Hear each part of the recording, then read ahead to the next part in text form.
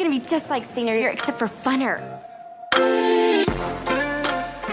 Hi, everyone. So we have a special episode for you this week. Before we dive into the movie, we had the chance to chat with the incredible Damona Hoffman about her work as a dating coach, her take on the rom-com genre, and of course, the Julia Roberts classic that's this week's focus, My Best Friend's Wedding. Enjoy! Hey, everyone. I'm Kendra. And I'm Mercedes, and we're so excited to be chatting today with Damona Hoffman. Yes, about everything from her life as a dating coach to her take on My Best Friend's Wedding. Yes, welcome, Damona. We're so excited to have you here. Thank you for having me. I get to talk about my favorite rom-com. I get to talk to my favorite ladies from the rom-com room. Hi, thank you for having me. I know, this is going to be fun. Let's jump right into it. I feel like, obviously, we have a lot of questions about you as a dating coach because that is huge. And I know when we last spoke, you were talking a little bit about how you are a cynic when it comes to love. And I'm curious, is being a dating coach kind of what brought you out of that mindset? And what is it about coaching people that fulfills you? Yes, I should clarify. I was a cynic. I think I said I am a cynic, but I was a cynic. I'm no longer a cynic. I'm cautiously optimistic about love. No, I'm very optimistic about love, actually. And there's a rom-com for you. That's me. I will not be doing this all.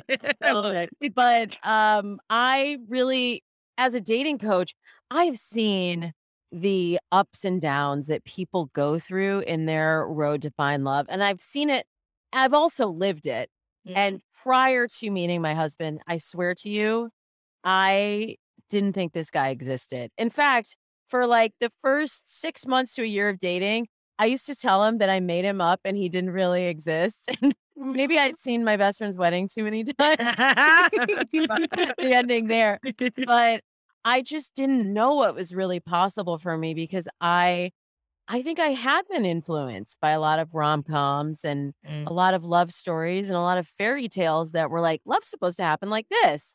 And then when it doesn't happen the way that you envision in your mind, then that's when the disappointment and the frustration comes in. And so I've really made it my life's work, actually, to help people who are in that place that I once was and give them optimism, but also practicality of how they can design their roadmap to find a real relationship and not just one that they read about in stories. Absolutely. I love it. So did the passion for this work come from falling in love, or did it come from like the trials and tribulations of your own dating life? It came from falling into this line of work, honestly, because I met my husband online. I was not intending to be a dating coach. I actually was a casting director for television, and I loved working in, comedy, romantic comedies. I did a lot of TV movies, and I was teaching classes for actors and how to market themselves. Way before anyone was talking about personal branding, anything. This is like before social media, before anyone had a concept of like I as a person and presenting myself in a way that people are going to perceive me differently than I may feel internally. And so I was teaching actors how to pick headshots that would tell their story, that would stand out from a crowd. And at the same time, I was online dating. And you know how that story goes. Basically, the dating apps and the profile photos were the same thing that I would tell actors in how to stand out to someone that they wanted to meet. And so after I met my husband online, then people would come to me and say, well, how'd you meet that guy? He's pretty great. Remember, I made him up. And they would say, well, show me how you did it. Like, what's your secret? And that's really when I realized what I had been doing the whole time was applying those techniques that I'd learned in work about personal branding to online dating. So initially I started just writing profiles for friends and for family. And then it wasn't until I started getting phone calls like, I met someone, I'm getting married, I'm having a baby. And I was like, wait, this is a job. This is a skill set that I can share and help enhance people's lives. 100%. I love that. Yeah. Honestly, it feels like my dating profiles are always best when I get my friends to consult on them anyway, because they just know you through a different light. They see how you're presenting to the world more than like your internalized what ifs when you're building your profile. Completely. And I will tell you, most profiles, when I read them, polish them, work with a client, the first like 2 sentences usually I can just scrap. I can just strike that because it's like all of our insecurities and all of our worries that we lead with. And I'm like, no, lead with the thing that will attract that person. And you have to stand out right away. So just going back to my casting days, I literally would get a stack of like hundreds of headshots for every role. And you needed not necessarily to be the most talented actor, you needed to market yourself in the right way for me to go through those pictures, just like swiping an app now. I would just go through those pictures like, oh, this person looks interesting. Then let me see what they're about. And that's really akin to the primary photo on your dating profile. It's that first photo that makes someone go, wait, I'm going to stop scrolling for a second and see what is this person about. Yeah, Right. absolutely. I feel like as someone who is chronically single, I get a lot of advice from people who met their significant others on dating apps being like, well, you can't look for it. And it's like, but dude, you were on a dating app. You're clearly, a part of you was looking for it. And I feel like there's just a lot of caveats when it comes to love. But like with that being said, I want to dig into your own personal love story. So I have heard your story on the podcast, The Moment, where you and Seth will talk about like how you first met. But I'm curious, you guys have been together for a while. Your anniversary is coming up. Is there one single moment with your husband that you wish you could experience for the first time again? And what would it be? Oh, that's such a sweet question. Wow.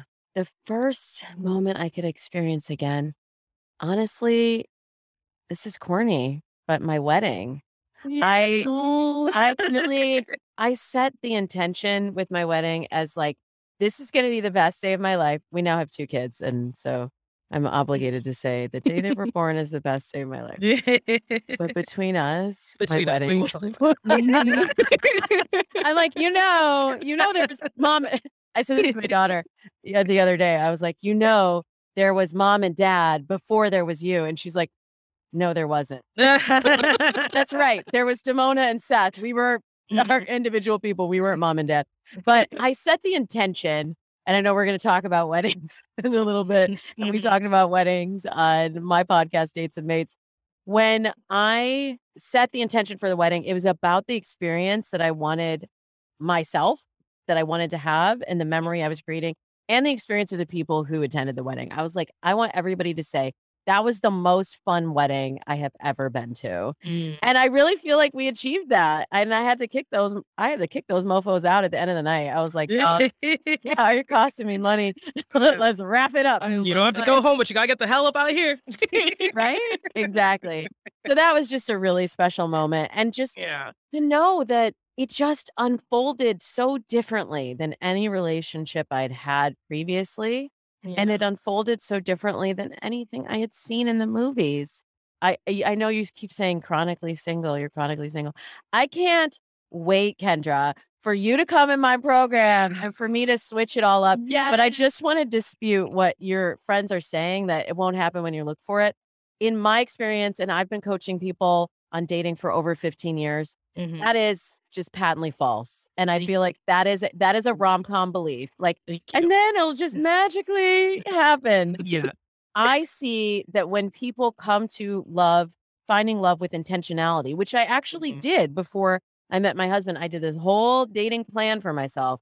When people approach it with intentionality, that's when things unfold differently. It's not magic. It's strategy. Yeah.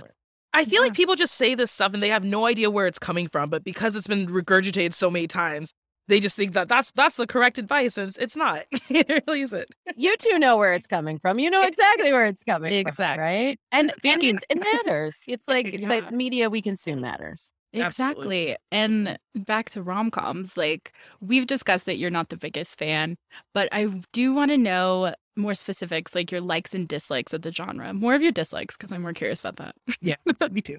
I'm just allergic to anything corny, sappy, romantic. That's the thing. I'm not a cynic about love. I'm just non-romantic. Like I just don't like even in my life. I'm just like, oh, that just feels. My daughter would say that's cringy. Cringy.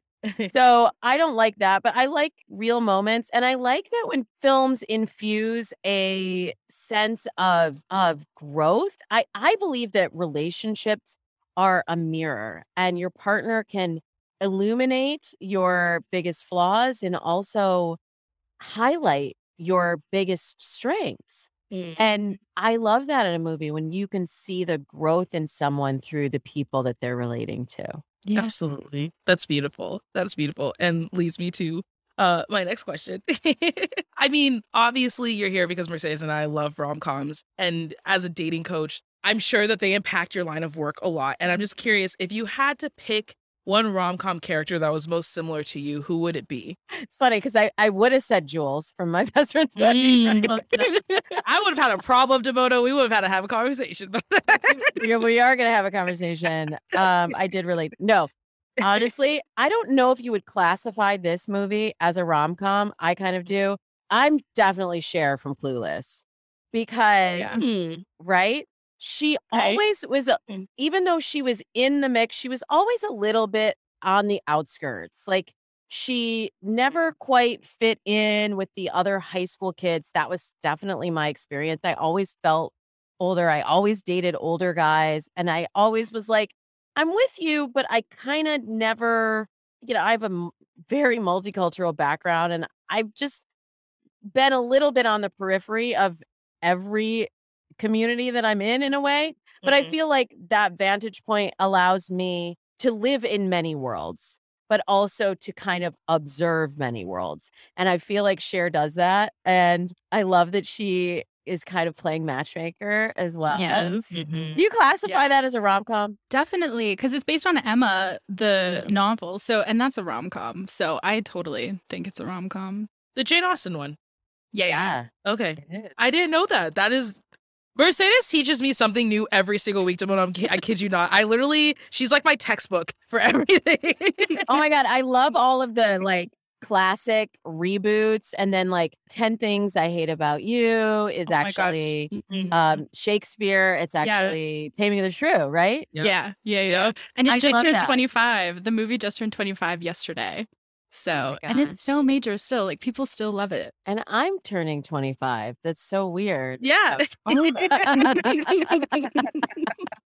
No, I was squarely like, I remember 10 Things I Hate About You coming out. But I loved it. That's one thing I love about rom-coms. And by the way, we didn't mention my husband is actually a television writer. So he writes stories for a living. And we also are both fans of classical, drama and classical writers as well.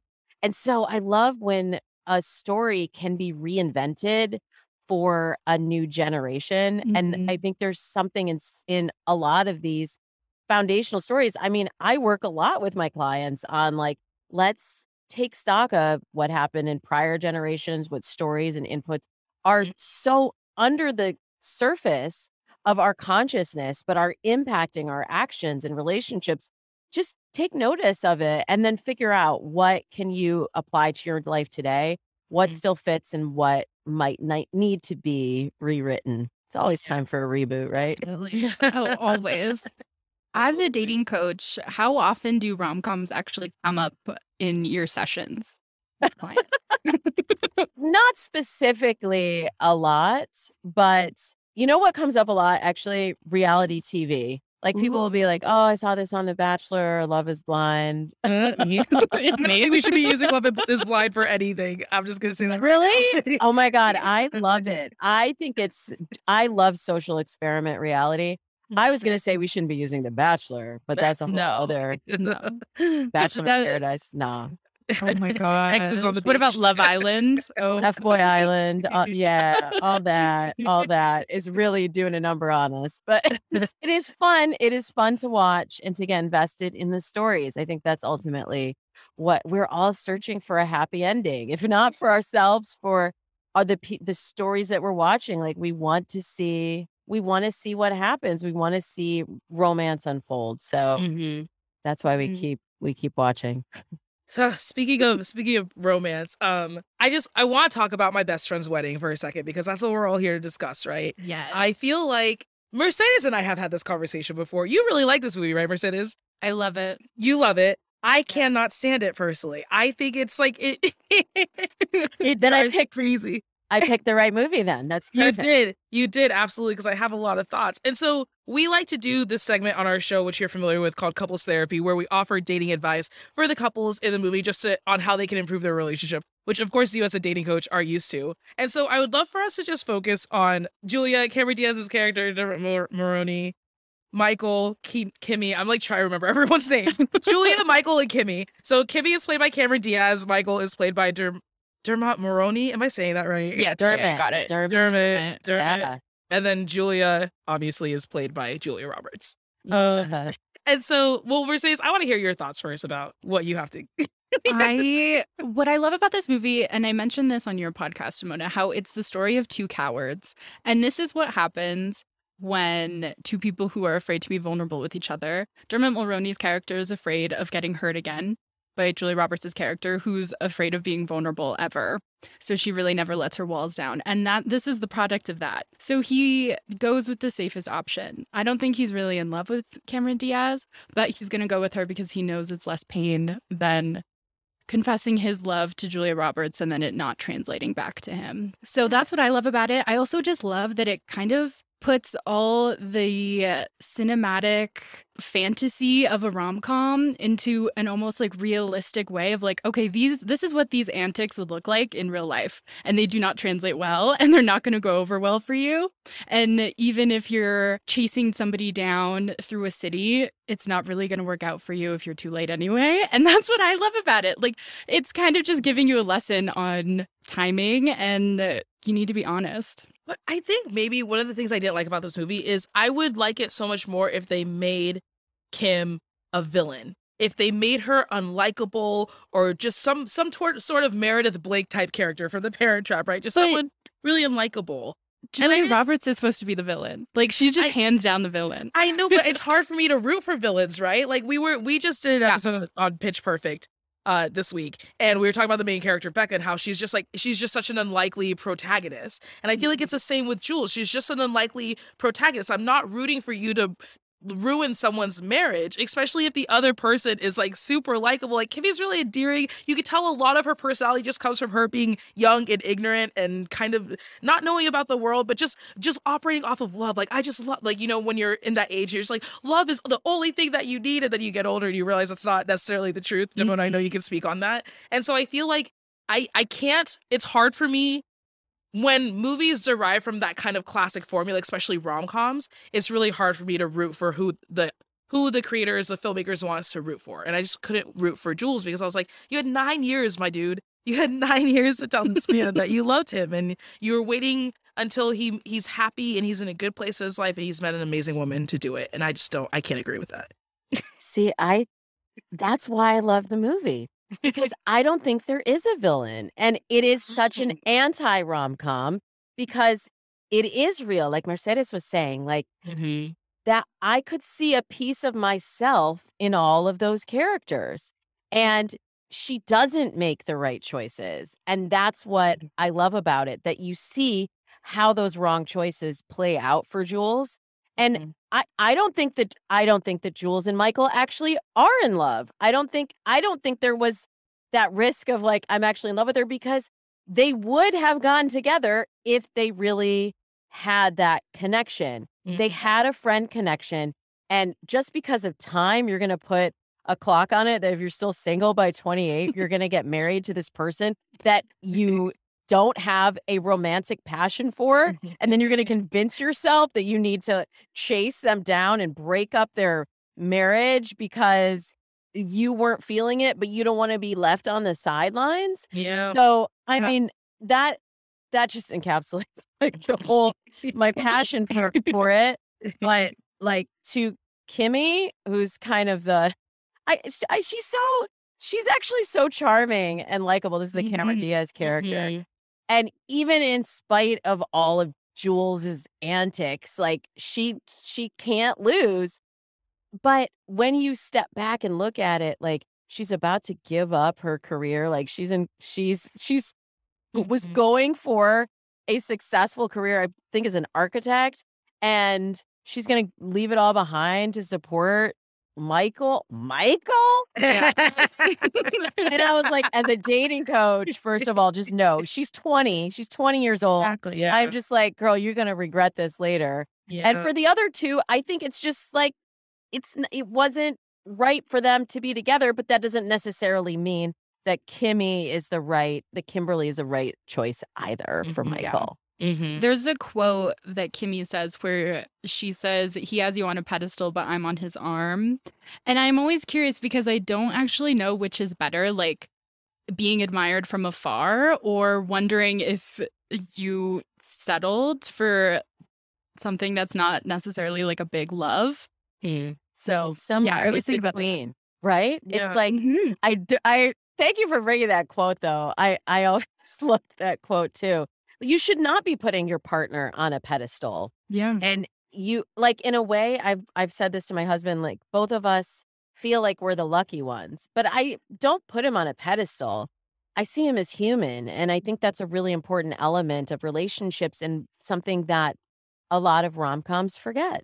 Yeah. And that's why I love definitely. there's so much humanity in these two delightfully flawed characters. Yeah, Mhm. absolutely. I would say if I had to give advice for all three, so for Julia, I would just say be brave, be bold, but timing too, right? I wish she would tap into, I wish she had sat down and analyzed her wants and her needs and her feelings before all of this happened so as not to sabotage someone else's happy moment. For Michael, I feel like he needs to make a list. I've always heard this from a very young age to make a list of the person that you want most in life. Like your not necessarily like a dream person, but like your ideal person. Because in relationships, what people tend to do is with the more that they date other people, the next person that they date, they just compare them to the person they were with before and not necessarily what they want. And they think because this person is better than who I was with before, they must be good for me. And I feel like Michael needs to sit down and make a list of exactly who he wants and go out and find that person. And then with Kimmy, I just feel like you are absolutely right, Damona. She's incredibly charming because of her age and because she's so ignorant.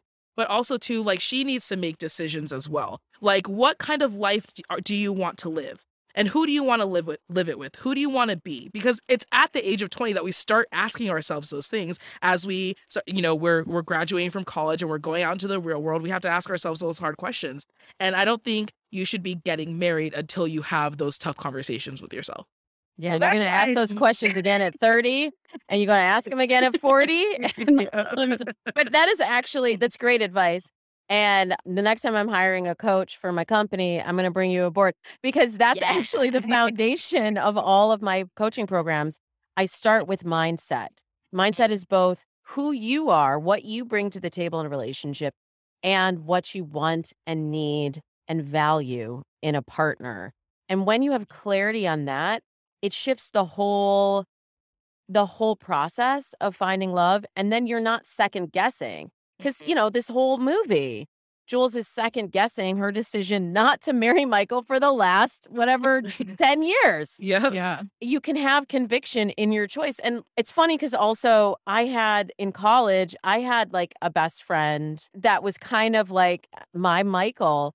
And when I tell you there was no physical attraction, like I could look at him and be like, he's an attractive guy, but like he was my bestie. Yeah. And there was nothing at all romantic on it. Like my mom loved him. She was even like, maybe you could marry him. And I'm like, I'm not interested.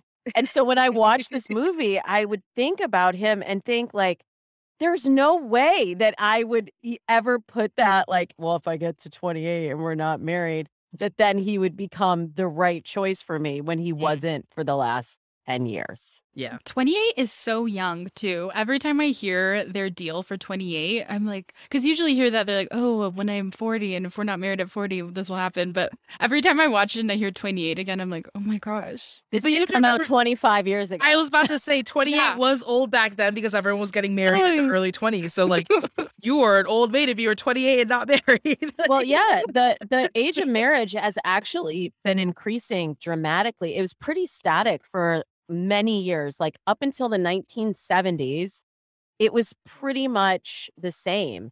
And every decade since then, especially in the last 10 years, the marriage age has jumped up at a really steady clip. And there's just so much in there to unpack as to why. But I think it's interesting. Millennials. For That's why.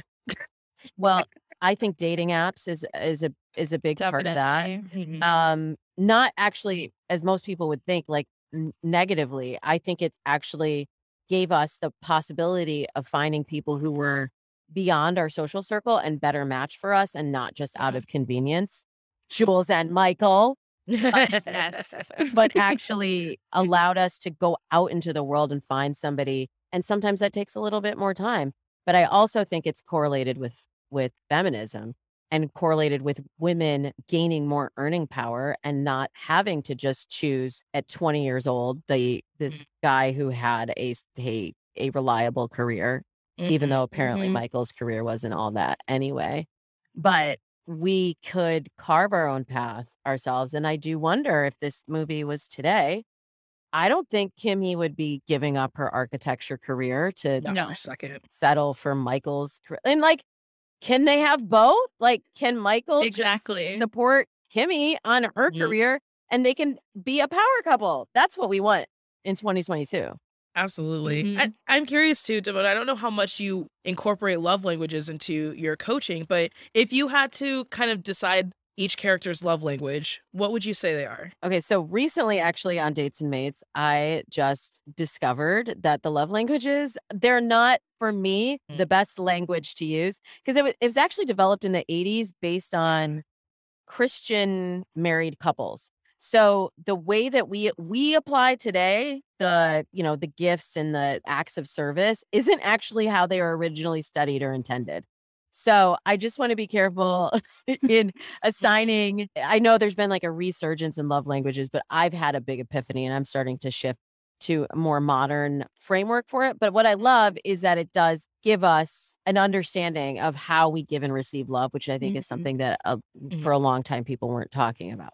So wait, your original question is, what are their love languages? Yeah, I'm curious if you had to assign them a love language, or like how they give love or how they receive love. How would you describe them? Yeah. See, I'm going to rewrite. I'm going to write new love languages. Let's do it. Let's do it. Yo, this is the rom-com room. We could do whatever we want. Yeah, we do whatever in here.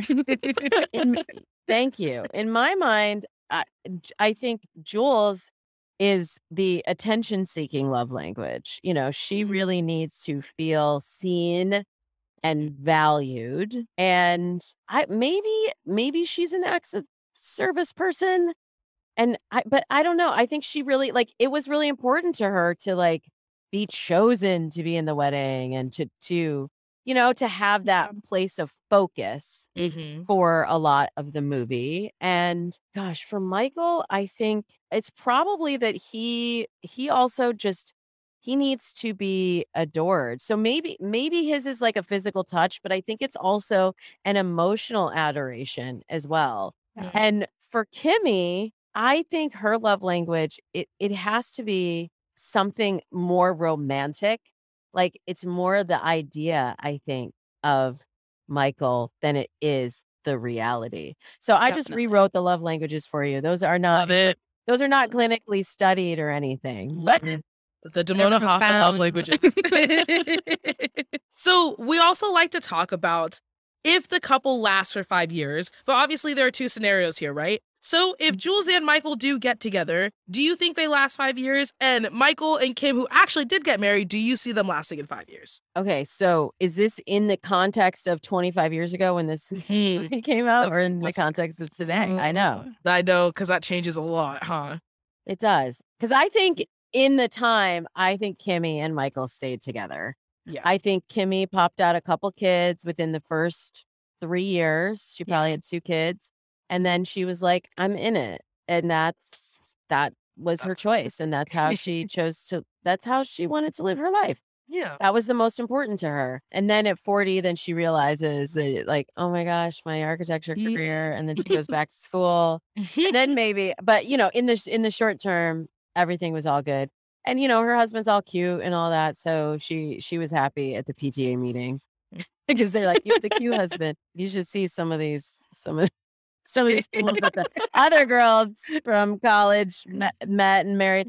I think the question is, if Jules and Michael were to get married instead? Yeah. That would have lasted. No. That would have lasted 5 minutes. Yep. I don't even know. They would have annulled it right away and been like, what are we doing? Because they weren't they didn't have the attraction. That's such an important element. Like, Mhm. you can go down this list and be like, these are all the qualities I need. This is what I value. But Mhm. the reason that I tell my clients to practice slow love and to just go through the process of being led by curiosity and getting to know someone is that as you get to know someone deeper, a deeper level of attraction should unfold. And they knew each other pretty darn well. And that level of attraction didn't develop, which means it wasn't right. It wasn't Mhm. there. And, Jules is a snake anyway. I guess she is the They, villain. Now that I'm I talking. think they're both the villain, though. I think he's also a villain. Yeah. And yeah, I think they both have villainous qualities, which is what makes this movie so great. But I also, they have such a physical chemistry together, like the scene with the ring where That was so sensual. it's crazy. He takes the ring off her finger with his mouth. Oh my God. Just thinking about it, I'm like, whoa, and Yeah. so much. So I think that also blurs their judgment a lot. So they perceive it as like way more than it is, even though they don't really know each other on any romantic level, besides like one hookup, which really doesn't say much when it was 10 years ago. Sure doesn't. Yeah, Mhm. I agree with that. I agree with that. Oh, all right, guys. I feel like just to wrap it up, let's talk about what are some aspects of the movie that make you a fan, or do you have a memorable scene or something that has happened that you really like in the movie? I feel like I really like Jules' friend, her gay best friend. Oh my God. Oh, Yes. yes. I was going to Yeah. say the same thing. Amazing. Anyone who is interested in musicals, that you are my person. So the fact that he just like belts out singing the song at dinner, I love that scene. I love the scene at the end where he calls her on the phone, right? And then he's across the room and he's like, radiant with charisma. And he's so dang cute. I was also like my other best friend wedding. We're always, musical person. We're always the gay friends. So he would totally be my friend. Mhm. Same. Love it. Mercedes, how about you? My favorite scene is when they're on the ferry together and you see this moment and I'm like, you're like, this is gonna be the moment they're gonna confess their love, and they're just looking at each other and it's so intense. You're at the edge of your seat and then silence. Nothing happens. They just don't let themselves say anything. And I'm like, these are cowards. These are two cowards who any ounce of care they have for each other just is just under like layers of fear. 100%. Oh gosh. It's a lot. Such a great movie. I love So it. good. Have we convinced you to maybe see it through a different prism? I'm gonna say yes because I love you, Damona. I'm gonna say yes. I don't want you to feel like Convincing. your time in the rom-com room was wasted. I learned a lot. I did learn a lot, and I feel like my perception has changed. So thank you both. Like I'm always open to learning new things about love. So Just a new perspective. your new perspective. Thank you. Well, Damona, thank you so much for joining us. We were so happy to have you here. I always have fun with you two. I wish you continued success with the rom-com room, and I hope you'll come back to Dates and Mates again. Absolutely. Yes. Thank you Love it. much for joining us. We were so happy to have you here. Hey guys, I'm Kendra. Hi, I'm Mercedes, and this week we're talking about one of the most iconic anti-heroines in My Best Friend's Wedding. My best friend's wedding. I just always have to sing everything after you say it. Because the way that you say it makes me want to sing. But of course, before we jump in, listeners, we got to talk about our celebrity crush of the week. Mercedes, tell all of us, who are you crushing on this week? Oh, wow. Okay. Nikesh Patel. He plays Tom Kapoor in the rom-com TV show Starstruck. You can watch it on HBO Max. It was created by Rose Matafeo. And I'm in love with him. It's a travesty because he's walking this earth in love with somebody else, and I'm just here watching him. If you watched the remake of Four Weddings and a Funeral, he's in that too. He's just gorgeous. I love him. You said a bunch of words that I have no idea what is Starstruck? Who is Nikesh? Who is Rose? Like, okay, so give me like the premise of Starstruck. Did you watch all of it already? Yes, there's 2 Okay. seasons out. It's 6-episode seasons because it's like BBC. But so she's just like a normal gal. She's a New Zealand girl living in London. Mhm. And on New Year's Eve, she meets this guy. They go home together. The morning after, she finds out he's actually like, she realizes that he's like an action movie star, like big star. And then the whole first season's a very big will they, won't they. And then the second season kind of turns into like what happens when they do. like become a like boyfriend and girlfriend. So it's cute, it's fun. It's like it fuels all those fanfic needs, you know, all Okay. like celebrity normie needs. Could you imagine like waking up next morning and like The Rock is sleeping next to you? I mean, I think I would just be like, how did I get here? It was The Rock.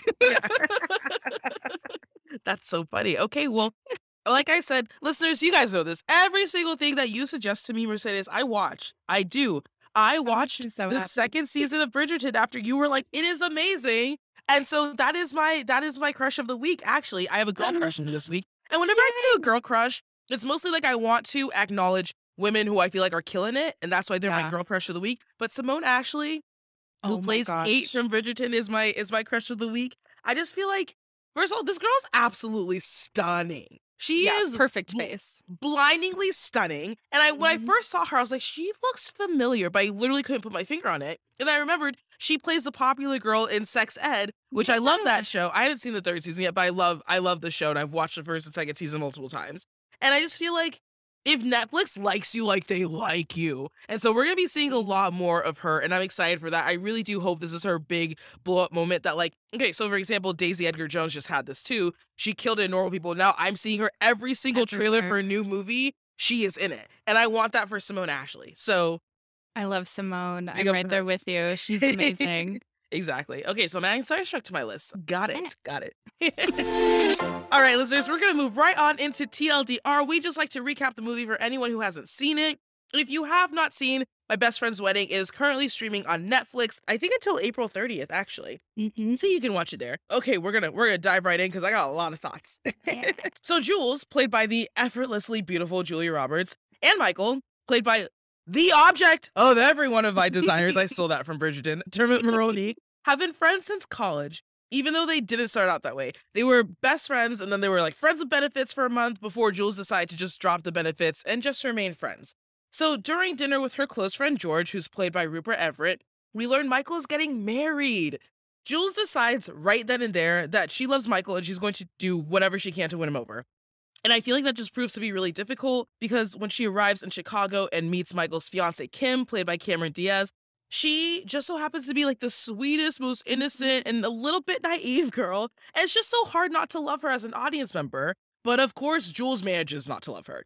She goes to great lengths throughout the entire film to try to sabotage their relationship, from trying to pit Kim and Michael against each other to even sending a scrupulous email to try to thwart Michael's career. And she never ceases efforts even when she starts to get to know Kim's family, and she's constantly challenged by George and questioned on her actions.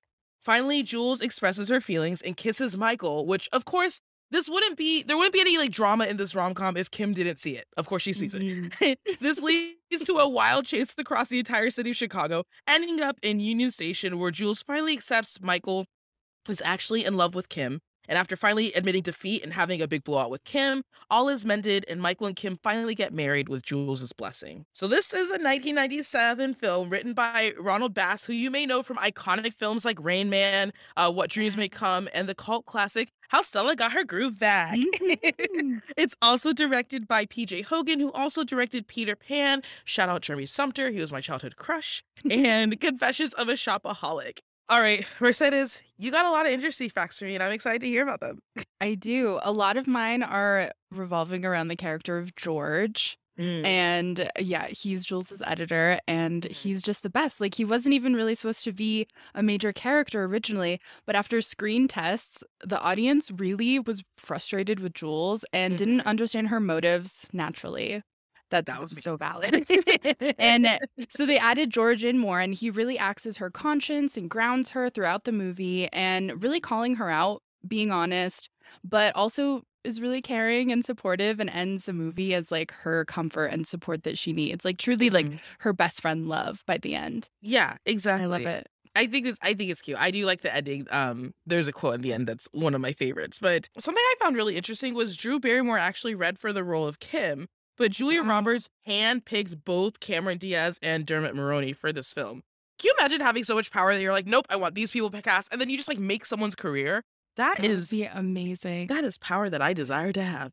And this was like the first of many Julia Roberts Dermot Mulroney movies. And they're besties. So like I love seeing like they have such good on-screen chemistry. It's brilliant. You know what blows my mind? All of these big people from the era, so like George Clooney, Brad Pitt, I was looking at how old they are. They're only in like their late 50s. Yeah, they Like, started so young. yeah, it's so crazy because I feel like in my 20s, because so my birthday isn't exactly a month. And I feel like as I approach 30, that whole mindset of like, oh, you're so much older than me is like just dwindling. It's just dwindling. There comes an age where it all just kind of muddles together. Anyways, I say this because Dermot Mulroney is only 58, and I'm like, hello. So Shoot your shot. Shoot your shot where you can. Right. Okay. Did you also know that the original screenplay had a different ending? So that ending we love with George was actually supposed to be John Corbett, who we know as Aiden on Sex and the City and My Big Fat Greek Wedding. He's supposed to ask Jules to dance at the reception when she's sitting there heartbroken. But people were so upset with that ending during the screen test because they were Rightfully like, so. why is she getting off so easy? Like, she just had the craziest villainous time here. And now she's being rewarded with like a hottie. Yep. Not fair. So then Hogan and Bass changed it to George, calling her on the phone and then like surprising her. And I just like the audience really melted for it. And I don't know. I always like cry at the end because I think it's so special. Oh, yeah. That best friend love is very special. It's very, very sweet. Have you seen the movie Maid of Honor? Yeah. Starring Patrick Dempsey and Michelle Monaghan? Yeah. So it's so funny because that film is meant to be a gender reverse of this film. And I never put two and two together. I think it's because Hollywood recycles so many storylines that it just all becomes muddled. I'm like, oh, Yeah. duh. Like it was intentionally supposed to be like the gender reverse of this film. And I thought that was really interesting. I feel like Patrick Dempsey like can't be a villain though, you know, like it's harder for him. Like he doesn't just have the juice. He needs to be like charming all the time and like sweet, you know?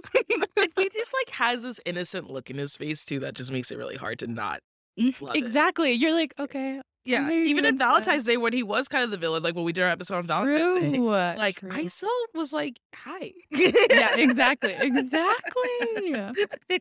You got Oh anything my else for me? goodness. Yeah, I have one more Okay. thing about Okay. Cameron Diaz. So Mhm. I saw in the film's reunion with People Mag a few years ago, she said that the karaoke scene was so traumatizing for her that now she still like hates doing karaoke. It was actually like her fear up there. She was like, I was acting, but I was also feeling everything that Kimmy was feeling. Really? And Dermot was like actually like the most supportive person on set that day. And like the way he's looking at her was like a very raw, authentic moment for both of them, which Yeah. is so it adds so much to that. I love it.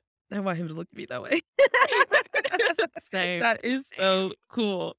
All right, guys, we're going to move straight on into Time Capsule. Mercedes and I just like to recall what we were doing, where we were at the time this movie came out. And it's so funny because I don't remember when I first watched this movie, but I remember the first time I ever saw Julia Roberts. And I tell this story all the time because it essentially changed the course of my life. Oh And my like the gosh. projection of my life. I know that's so dramatic. I know that's so dramatic. But like, here's the story. Okay. So it was around the time that this movie came out, 1997. I was like 5-ish years old, 4 or 5 Okay. years old. And I just remember I've watched the Oscars every year since I was 4. And this year was the very first year I did not watch the Oscars, like since I was Wow. essentially born. I know. But I remember seeing Julia Roberts in either a black or a dark colored dress on stage and just thinking she was the absolute most glamorous thing I've ever seen. And I want to do exactly what she's doing. And I decided right then and there that whatever she did, because I didn't know her, I didn't have the like concept to understand who Yeah. she was. I was like, I want to do whatever she does. And I think my parents were like, oh yeah, she's an actress. So that's when I immediately started taking acting classes. I did like all of the plays at my church. I did theater all through school. I did musical theater all through high school. Like I even went to modeling school for a little bit. Wow. And that's like what made me study film in college was just like my love for being in front of the camera. Because when I was thinking about what I wanted to major in college, I was like, okay, I know what goes on in front of the camera. I want to know what goes on behind the camera. So that's why I studied film. And I just feel like Julia Roberts is one of the people that made me fall in love with film. And so, iconic moment. Chandra, I love that so much. Oh, it's so amazing how like when you're young, those certain things you just see it on TV and you're like, that's it. That's That's for it. me. That's it. I I can't was tell you how with many Spy times. Kids. I'm also very impressionable sometimes. Like, especially as a kid, I was super impressionable. Like, Oh, same. anything I saw, I was like, I want that. Yeah, and they look so cool up there, glamorous. Of course you Mhm. want to be her. You're like, yes, Yeah. I want to wear the big dresses and get the Yeah. awards. And like have people like clap and just like have George Clooney give me double cheek kisses. I want that. Love Where were that you, Mercedes? story. What were you So doing? I was a year and a half. I was a literal baby. You love her. But I am a major Julia Roberts fan because of my mom. But this is actually not one of my mom's favorite Julia Roberts movies, so I didn't really watch it as often as like Stepmom. Like I was the kid in Mhm. preschool bringing the VHS of Stepmom to daycare. Yeah. Like that was me. I was like, let's watch this. Everyone's like, that's not appropriate. But there it was. And yeah, so I loved it. So I think for this movie, I watched it in bits and pieces on TV, like just anytime that it would play, but I wasn't really watching it like on my own, like I do with a lot of other Julia Roberts movies or just like any other rom-com. But then Mhm. I do remember like the most memorable time I watched it was on a plane. I was like 20 or 21. Mhm. And I was sobbing so hard at Oh this my movie. gosh. Like, and I don't know, I think the plane movies really get you because you're just like in a capsule Oh focused. yeah. Like you have nothing else. And this was a long flight. I think this was like Mhm. from London or something. So I'm on there for like 10 hours. And then I was sobbing that the person next to me was like, are you okay? Like, are you gonna be okay? And I was like, yeah, I'm gonna be fine. It was hitting hard. That's so And funny. I really fell in love with it then. Yeah, you know what? Okay, I think it's being on airplane, you're just like encompassed in Yes. your emotions. Because I watched the movie Gifted with Chris Evans on a plane. Oh my I God, yeah. bawled my eyes out the entire time. And I don't even know if it's really that emotional of a movie or if I was just my emotions were heightened because I was like 30,000 feet in the air. I was Exactly. bawling. The people next to me were like, "What is?" And I don't like really cry at movies like that, so it's a whole thing. It leaves an impact on you. It really does. It does. All the airplane movies are so memorable. They really are. I feel like okay, even though I don't remember like when I first saw this movie, I do remember being 5, which was the age that this movie came out, because I was either in preschool or about to enter first grade. If I was in preschool, I was having a ball, Mercedes. Literally all we did, Ooh. I went to like a Methodist preschool. All we did was sing songs, play outside, and nap. Oh, We literally that's all we did. And then my dad would come pick me up at like 12 p.m. and take me to Burger King. And this is very weird, but this I remember the very first time I had a hamburger. And it was around this time because I was so scared of it. I thought it was so big and it couldn't fit in my mouth. That's what she said. And I was very, very scared of it. Kendra, not when you're telling a story about young you. I know. And I feel like I have a terrible sense of humor. I remember my dad suggesting that I get ketchup on it because at that time I put ketchup on everything and I did that literally well into my 20s. And still to this day, ketchup is the only thing I get on my hamburgers. You don't get like a cheeseburger or anything? No, I just get ketchup and onions sometimes too. But yeah, because of that moment, I still only get I don't ever get like pickles or Wow. mustard or lettuce, nothing. Just ketchup and onions. Wow. I know. I know. I don't even know. I'm like thrown. Do you remember anything from this time period? I mean, obviously not because you're 1.5, but I'm curious if your parents ever told you stories of like how you were during then. I mean, all my stories were like, Mercedes' first word was no. So like you knew like my attitude at a very young age. They knew And I you would were just gonna be be like, sassy. no, exactly. I love that. I love But that. yeah, I don't remember a lot. But I will say, every time I rewatch this movie, my crush is on Dermot Mulroney just grows and grows and grows. Yes. And then I have to rewatch season 1 of New Girl because he plays this DILF, and you're like, hello, fancy man? I'm in love with you? He still Yeah. looks good. But he was I love The Wedding Date. That's my favorite Dermot Mulroney movie. That's a He's good one. He's so good. There's a scene where he like holds Deborah Messing, and I just love the way that he's holding her. It's so sweet. All right, guys, we're gonna skip on over to the Rom-Com Hall of Fame. Yes. But we have to talk about A Rose Mercedes. I know you love this movie. If you haven't picked it up yet, listeners, I do not. And so I feel like we got quite a few things to roast, and I just want to say first of all, this whole movie is kind of a roast for me.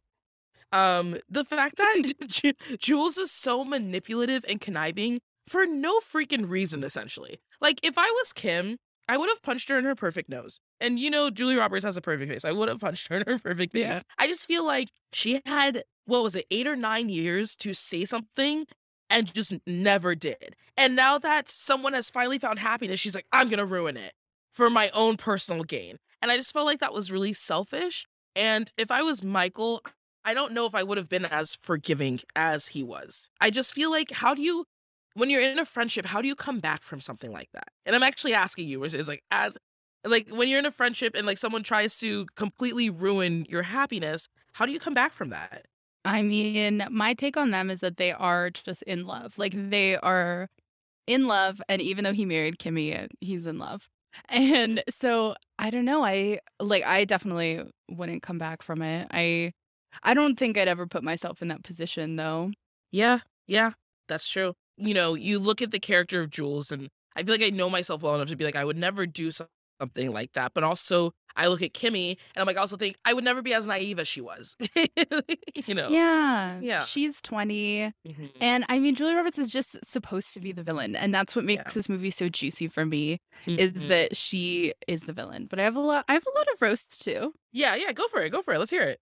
Well, the first one, I mean, obviously, to everyone out there, if you can watch the movie, so white. So white.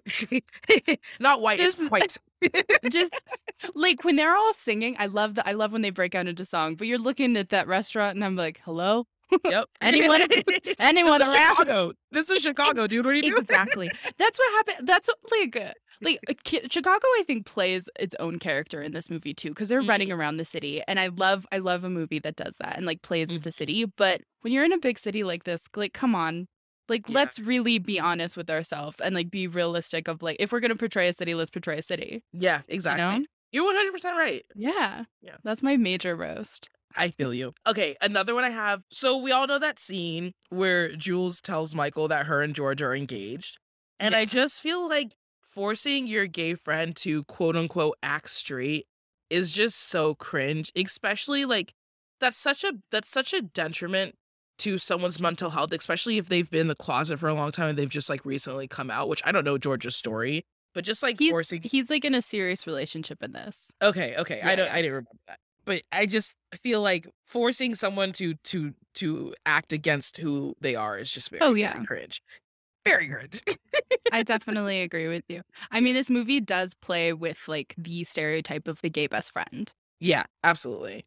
Yeah. Do you feel like it started that trope though, or No, had we I seen think I think we've probably seen that before. Okay. And I don't think it elevated it, but it certainly didn't, like, it wasn't revolutionary in the way that George was portrayed. But we do see, like, some glimpses into his life. So he's not just, like, a caricature for Jules, which I appreciate. Like, we see him at that book reading when he's on the phone. We see him at, like, a dinner with other people. So we see that he has, like, a life that's not just Jules, which Yeah. I like, because the worst is when you see the, like, marginalized best friend as just, like, the voice of reason for the main white lead. Yeah. I hear you. on that. You got another roast? You got another roast? Yeah, I Come mean, back. I think like another critique I have is really just about the characters. Across the board, we have amazing performances. Like, obviously, these core 4 actors make this movie. Like, without them and their talents, this would have been a flop, I think. But I would love to see the details of these characters more. Like, why do Jules and Kimmy love Michael? Besides the fact that he is Dermot Mulroney, like, Yeah. why do they love him? Like, anytime that Michael's about to like end it with Kimmy's like crying on her hands and knees for him, and I'm like, what is that? What is really the Yeah. draw here? Like, I understand these characters have great chemistry, and that's all in the acting really for this movie. And I would love to have seen what these characters were on paper. And like the depth, because the depth really is through the actors, not really through like the actual making of these characters and their arc, you know? You are so observant, Mercedes, and I'm always impressed by how you dissect the movies that we talk about, because that is so true, and that didn't even cross my mind. That is so true. Like, I think about all the things that Michael said and his actions, and it was really like I wasn't even listening to his words. I was just staring at his face. Like, that's why I love him as a character. Exactly. Because he's very good looking. But yeah, there's really no... I mean, maybe they find it admirable that he's really passionate about a career that doesn't pay him a lot of money. It could be admirable. It could also be a cop-out too. So, I mean, there are... I feel like there are things that we could nitpick, but you are absolutely right. And I think that's really interesting. And when we're talking about the characters and just like lack of depth, I think of Kim because she is so naive, but I also feel like a roast for me is just asking a complete stranger to be your maid of honor. Like, Oh, why yeah. don't you have friends, Kim? And I just Yes. feel like people who get married who don't have any friends, like that's a huge red flag. I couldn't marry someone who just doesn't have any friends. It's like it's just we're the you spend all of your I time with couldn't me. do it either. Like, Yeah. you need a full life outside Mhm. of your partner. 100%. And also too, having a life outside of your partner gives you like just depth as a person. How do I get to know you intimately and deeper if you don't have anything in your life? Right? Exactly. Yeah. And she's so young. Also, like, I don't know. I'm a firm believer in like, don't get married until the frontal lobe in your brain is fully developed. What age is that? so Wait, what age is that? 25. 25. Okay, got it. She's so young. And I know Jules is a pick me girl. Like, she literally says, pick me, choose me. I know Yeah. that. But, and like, I think that's something to love about her because it's so heart wrenching and honest. And she's finally being honest. And uh, this is less a roast. I mean, the roast is that Jules is a pick me girl, but really, like, this is more of a love too, because I love that Kimmy, even though she's young, she's never the ditzy fiance and she's never the evil fiance. You Yeah. know what I mean? Yeah. Which, like, when you're going into it, you're like expected to root for Julia Roberts as like, okay, we're gonna get this guy back. Like, he's with a bad girl. You're like ready to go at the beginning. You're like, this is a 90s movie. I know what to do. We're gonna villainize another woman. And then you get 100%. into exactly. And then you get there and you're like, oh no, I know who the villain is. It's Julia Roberts. And like, I just love that Kimmy, she's naive and she's young, but she's dynamic. And I just like really appreciate that it's so different than so many others.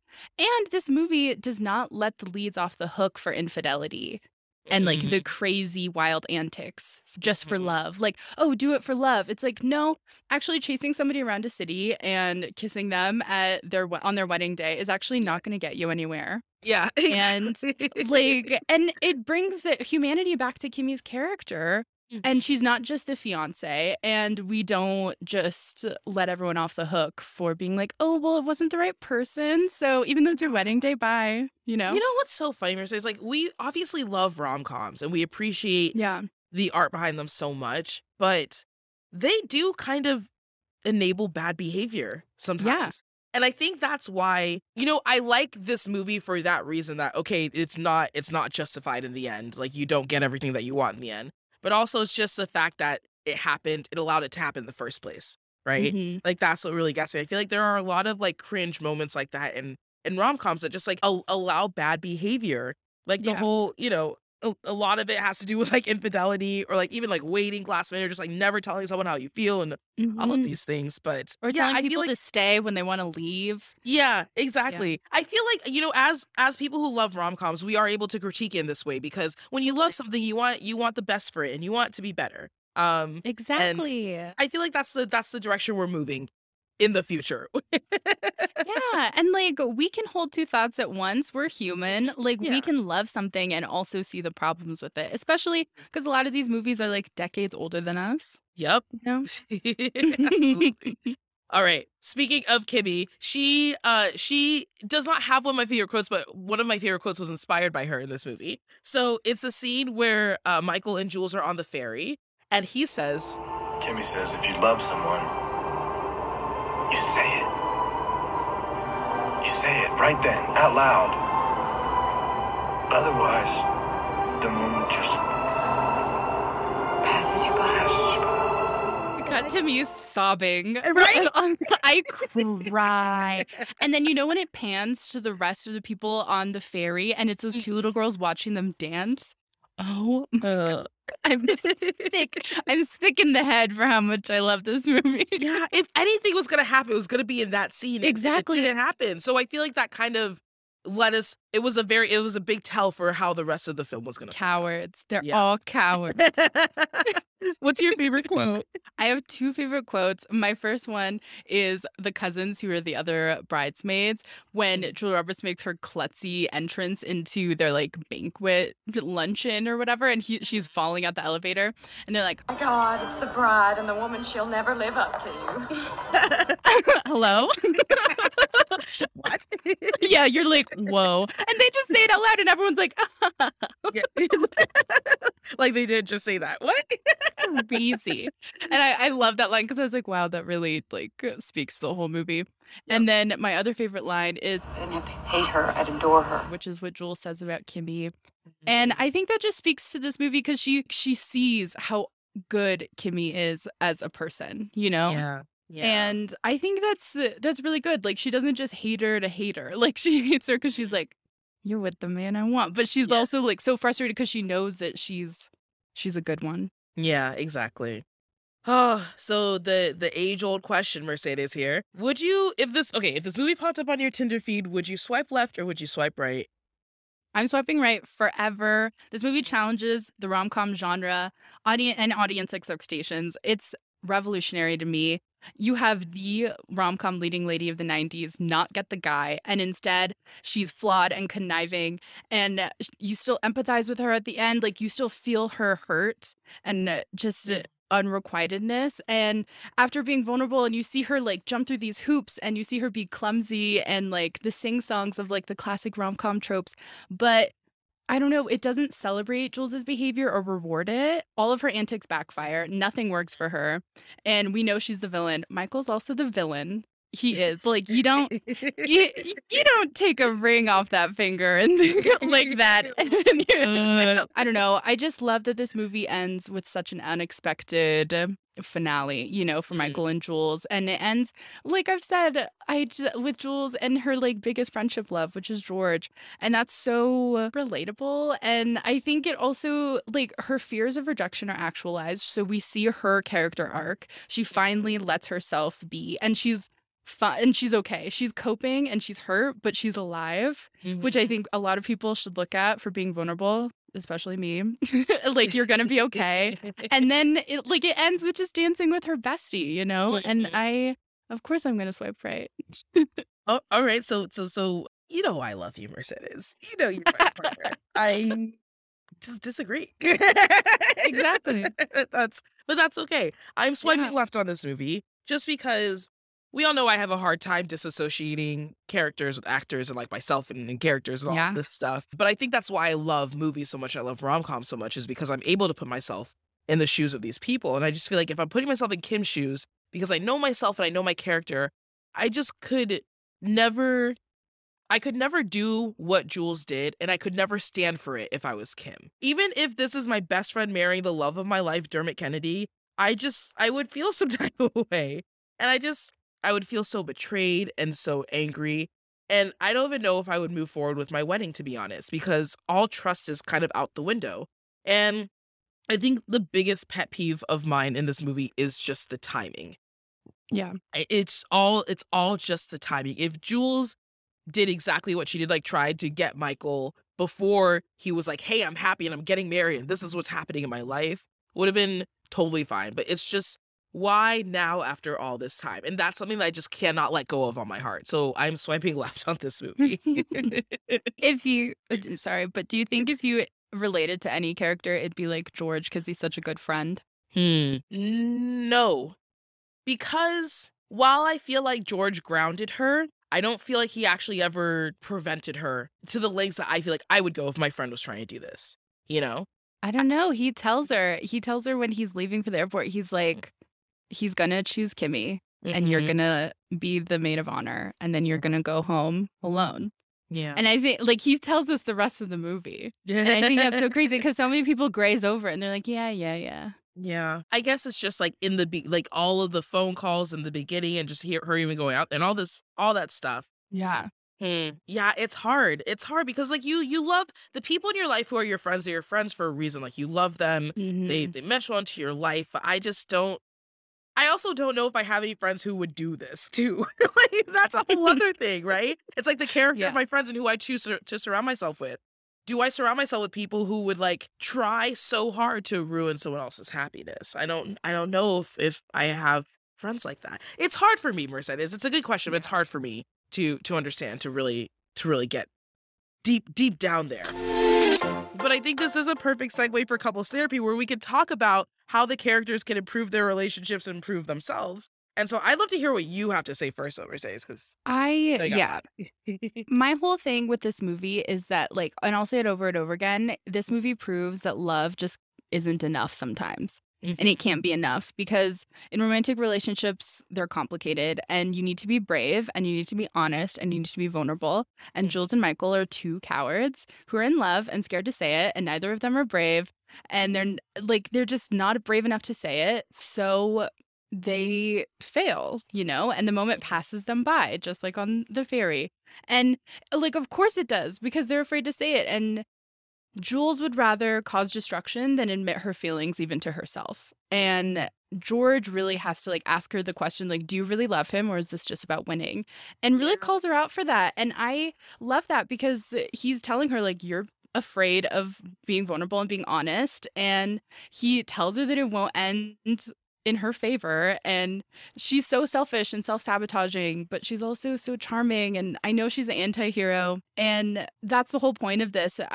And I love seeing her raw emotions by the end when she finally opens up, like at the gazebo. I don't know, like it's the moment you like don't want to happen for Kimmy's sake, but then you do want it to happen because you're like, just say what you need to say. And like, come on, get it over with already. Yeah. And like, you should have acted sooner. Like she should have, like you said, like the timing is so frustrating. And like, that's the whole point of her failure here. It's like, you should have said this years ago if you felt it, And I think I'm glad that she doesn't win. She doesn't win in the end, So... And that makes me happy. Like, I think seeing her failure is just such an honest depiction of what would happen if this was going to happen. Michael's fear of being heartbroken is probably the most frustrating thing about him. Like, he wants to be loved and he wants to be chosen and he wants to be wanted. And he finds all those things in Kimmy because she's young and she really has him on a pedestal the way that he has Jules on a pedestal. I don't think he's in love with her. I think he has love for her because Kimmy doesn't challenge Michael in any real way. Like, she's so young and she doesn't really know what she wants either. Like, she's still in college and is dropping out of college for him. And she's non-threatening. And even though she's endearing, like, I mean, he gets away with a lot of stuff because of her. And anytime things go wrong, they don't even talk to each other. Like, what is that? They have Jules be a moderator at that dinner. She's crying and then they hug it out. And then, like, even at the wedding venue, Jules is walking back and forth between them, being like, I'm Jello, you're creme brulee. Like, no one's actually having like a real conversation. And then Michael doesn't even do anything until Kimmy's like, we'll do whatever you want, And that's so frustrating. There's a lot to unpack there. Yes, there's so much. That's why these characters are just so dynamic that I could go on and on. I mean, it's not even really couples there. Like, I'm not giving them any tips. I'm just like, these are the things you're doing wrong. Okay, I will give them some tips then. I think both characters have a lot of maturing to do before committing to anyone, let alone themselves. Like, even Michael and Jules, before committing to themselves, they have a lot of maturing to do. So have you seen that list of like 100 questions that you're meant to ask your partner before you get married? Have you ever seen those? Yeah. I read those all the time, not because I'm about to get married or I even have a partner, but just because I think those questions are very important. They're very intriguing and I think they're very stimulating as well. And I just know that Michael and Kimmy did not talk about a single one of the questions on that list. Like, do those questions scare you when you read that? Like, when I read some of them, I'm like, no, absolutely not. No, they don't, because so there's this book that I've read like 3 times now called Loving Your Husband Before You Even Have One. And it kind of goes over all of those. And I read that book with my ex. And so we did talk about pretty much all of those questions that were on that list. And I think it's scary if you just don't know the answer. Yeah. But I mean, I've had time to think, so but I get it. Some of those questions are very intimidating, but I do also feel like they're intimidating because they are meant to help you set the foundation for building a whole life together, for longevity, which is what, I think the end result that people want in marriage most of the time. And I feel like if you read those questions, they require just a modicum of self-awareness, which I feel like no one has in this movie, and Jules especially. I don't think she could give you an honest answer for why she's behaving the way that she is. So let's say she gets Michael in the end, right? Then what? Like, what happens? Because Yeah. it just seems like Jules is the exact opposite of what he wants in a relationship. And it just, for a relationship to work, it requires time, it requires compromise, and it requires sacrifice, which even with Michael's job, he's kind of made clear that he's not willing to do. Like, he's not willing Mhm. to compromise or sacrifice. And then, like, Kimmy leaving her senior year of college, which is arguably the best year of college, like, just for a guy, like, Crazy. and no offense to Michael or anything, I admire his passion for his job, but like you're leaving college for a guy who can't even financially support you and take care of you. Like Yeah. it's just so much ignorance that you can miss me with all of that. I just there's so much maturing that needs to happen for all of these characters, and I don't know if we ever get that. I don't know if we Yeah. ever get that. And we So need honesty from them, you know what I yeah, mean? yeah. Like no one is really being true to themselves or to the people that they care about. Mm-hmm. And like also the fact that Michael waits 3 days before his wedding to tell Jules he's engaged. That's not the move. That is villain. That's villain behavior. That is villain behavior. And all the comments when when she's getting the dress, the maid of honor dress, and he's like, "Oh, you look good," when she's just like in her underwear, and I'm like, so, "You know what you're doing. You know what you're doing," and knock it off. And then I'll say it again: the ring, taking off the ring you're giving to another woman off another woman's finger with your mouth is villain behavior. Mercedes. The I chemistry. Oh my God. I just want to say when he did that. So obviously, if we're talking about love languages, I think Michael's is physical touch because when he Oh, takes his ring off of his definitely. with his mouth, I thought I was pregnant. I literally thought I was pregnant. That's It's like the best response. Best one. it's so intimate. It's so sexy. Like the way that he's just maintaining eye contact with her the whole time. I couldn't. I had to look away. I was like, I can't handle this right now. Like at that point, they hadn't even like that. The fact that they had more chemistry there than like, in the kiss. Like Mhm. that just shows like the pull and just like Yeah. the gravitation they have to each other. Like they really are magnets. I totally Yeah. agree with you. Like physical touch is all Michael. And like oh my God, it's so beautiful. Yeah, it is very beautiful. But I feel like for Jules, her love language, like how she gives it us through acts of service. Like I just Mhm. think of this movie is just a whole story of everything that she does, like physically, to try to get him back. And if that does not scream acts of service, I don't know what does. Definitely. I also think that she's a little bit of words of affirmation once she gets to a vulnerable spot. Like, because even the way, like, in the baseball bathroom, when her and Kimmy are finally having it out, she Mhm. tells her and, like, is honest, like, really honest with her. And she's finally like, okay. And even, like, yeah, once she's able to, like, express herself with her words, she knows what to say and she knows how to Yeah. say the right thing. Hmm. I agree. I agree. But as we know, in the end, it's Michael and Kimmy who end up together. So if we're thinking about longevity, do you feel like Michael and Kimmy last in 5 years? No. Oh, wait. Yes. Sorry. Which I is have- which is it? I say yes, but I don't think they last much longer than 10 years. I think Okay. 10 years is their max. Kimmy will grow to resent Michael and all the things she gave up. And she'll grow into herself and be like, no, we need to stop this. We need to make a change here. And you know, on the ferry, when Jules is joking about their like twice a year affairs they'll have once he's Yeah. married, I feel like that's actually a prophecy. Yeah. Like in my head, their story's not over yet. And Michael and Jules will get together at some point. Like there's just too much love there. Yeah. And it can't come at that moment, obviously. It's just like the timing thing. And I don't know if it's healthy love there, but I think there's love there. You know what I mean? And I think they might come together after like a mutual divorce of Kimmy and Michael, or it might be some of those like twice a year affairs. But I just think he's in love with Jules, and Jules is clearly in love with him. And I know Jules is flaky, and that's why Michael like won't like be with her now. Like, she's flaky in love. She's not reliable. She's emotionally avoidant. And his biggest fear is like really trusting somebody who's not going to be reliable for him. Yeah, So, absolutely. and I think after like a little more emotional development, they could get there. Yep. Maturity. That's what I'm saying. That's what I'm saying. I agree with you though. I don't think that Kimmy and Michael last like longer than 10 years. I just feel like they do have the type of marriage that where they get divorced in their 40s. And especially if Yeah. we're considering the time that this took place, like in the 90s, right? I feel like that was silly early. You're like, no, we're just gonna stay They'd be married. getting divorced like right now. Yeah, exactly. And I just don't feel like either of them are equipped with the tools needed for marriage.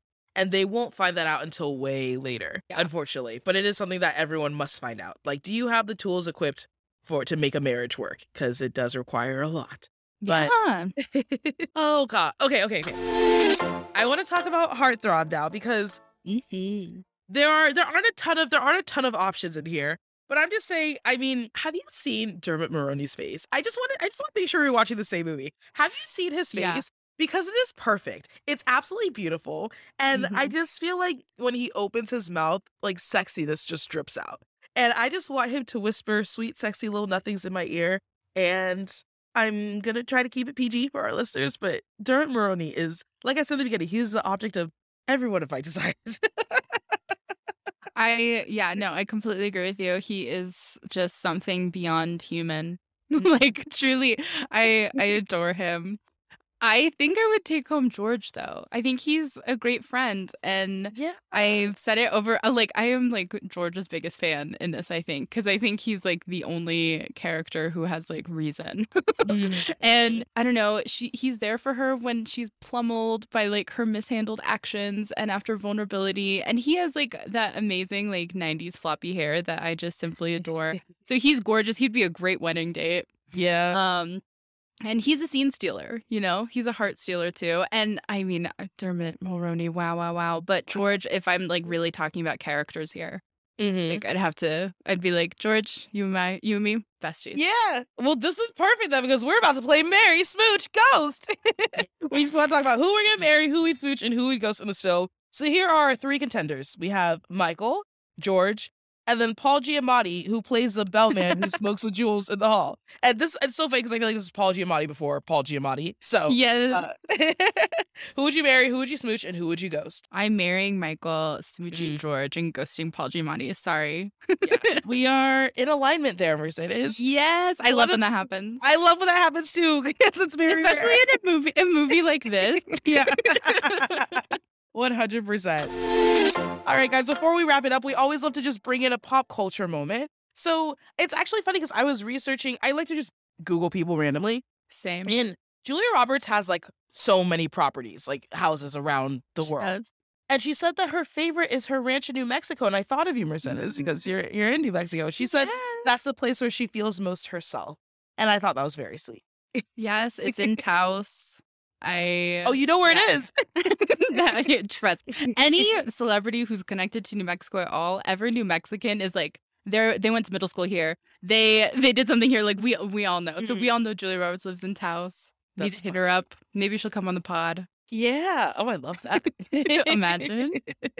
Oh my goodness. So there was actually a TikTok that went viral recently about this guy talking about how iconic the intro of this movie is, even though it's so unrelated to anything in the movie. And it's so true. Like, I love it. And I sing along and I do the little dance and I pretend I'm one of the girls twirling around. And it's so amazing. And I love that it's still getting love now. Not just from us, but people on TikTok that like are like, yes, it's so good. And then people being like, what's this movie? I need to watch it. It's fun. TikTok has a way of reviving old things. It's very funny. I have another one. And if it's just everybody out there, if you're ever on YouTube and you need a fun, silly interview to watch the Dermot Julia Wired interview. It's amazing. It's hilarious. You see how good their friendship is and just how much they care about each other. And this came out, I think, like 4 years ago or something. So they're on like a 20+ year friendship because it started on this movie. So I just think that's so beautiful. And I don't know. I love them as a duo. Yeah, they are pretty special and they are pretty epic. I love it. Yeah. But listeners, we want to hear your thoughts. What do you think of this movie? Do you feel like Jules is the anti-hero? Do you root for this movie? Do Michael and Kimmy last in 5 years? Let us know your thoughts. Slide into our DMs at MeetCute. Again, I'm Kendra. You can find me on Instagram and TikTok at Ken10Hollywood. Yes, and I'm Mercedes. You can find me at MercedesGV11 on Twitter, IG, and TikTok. And if you're looking for new rom-coms, follow Meet Cute wherever you listen to podcasts and follow Meet Cute on socials everywhere. Bye, everybody. We'll see you next week.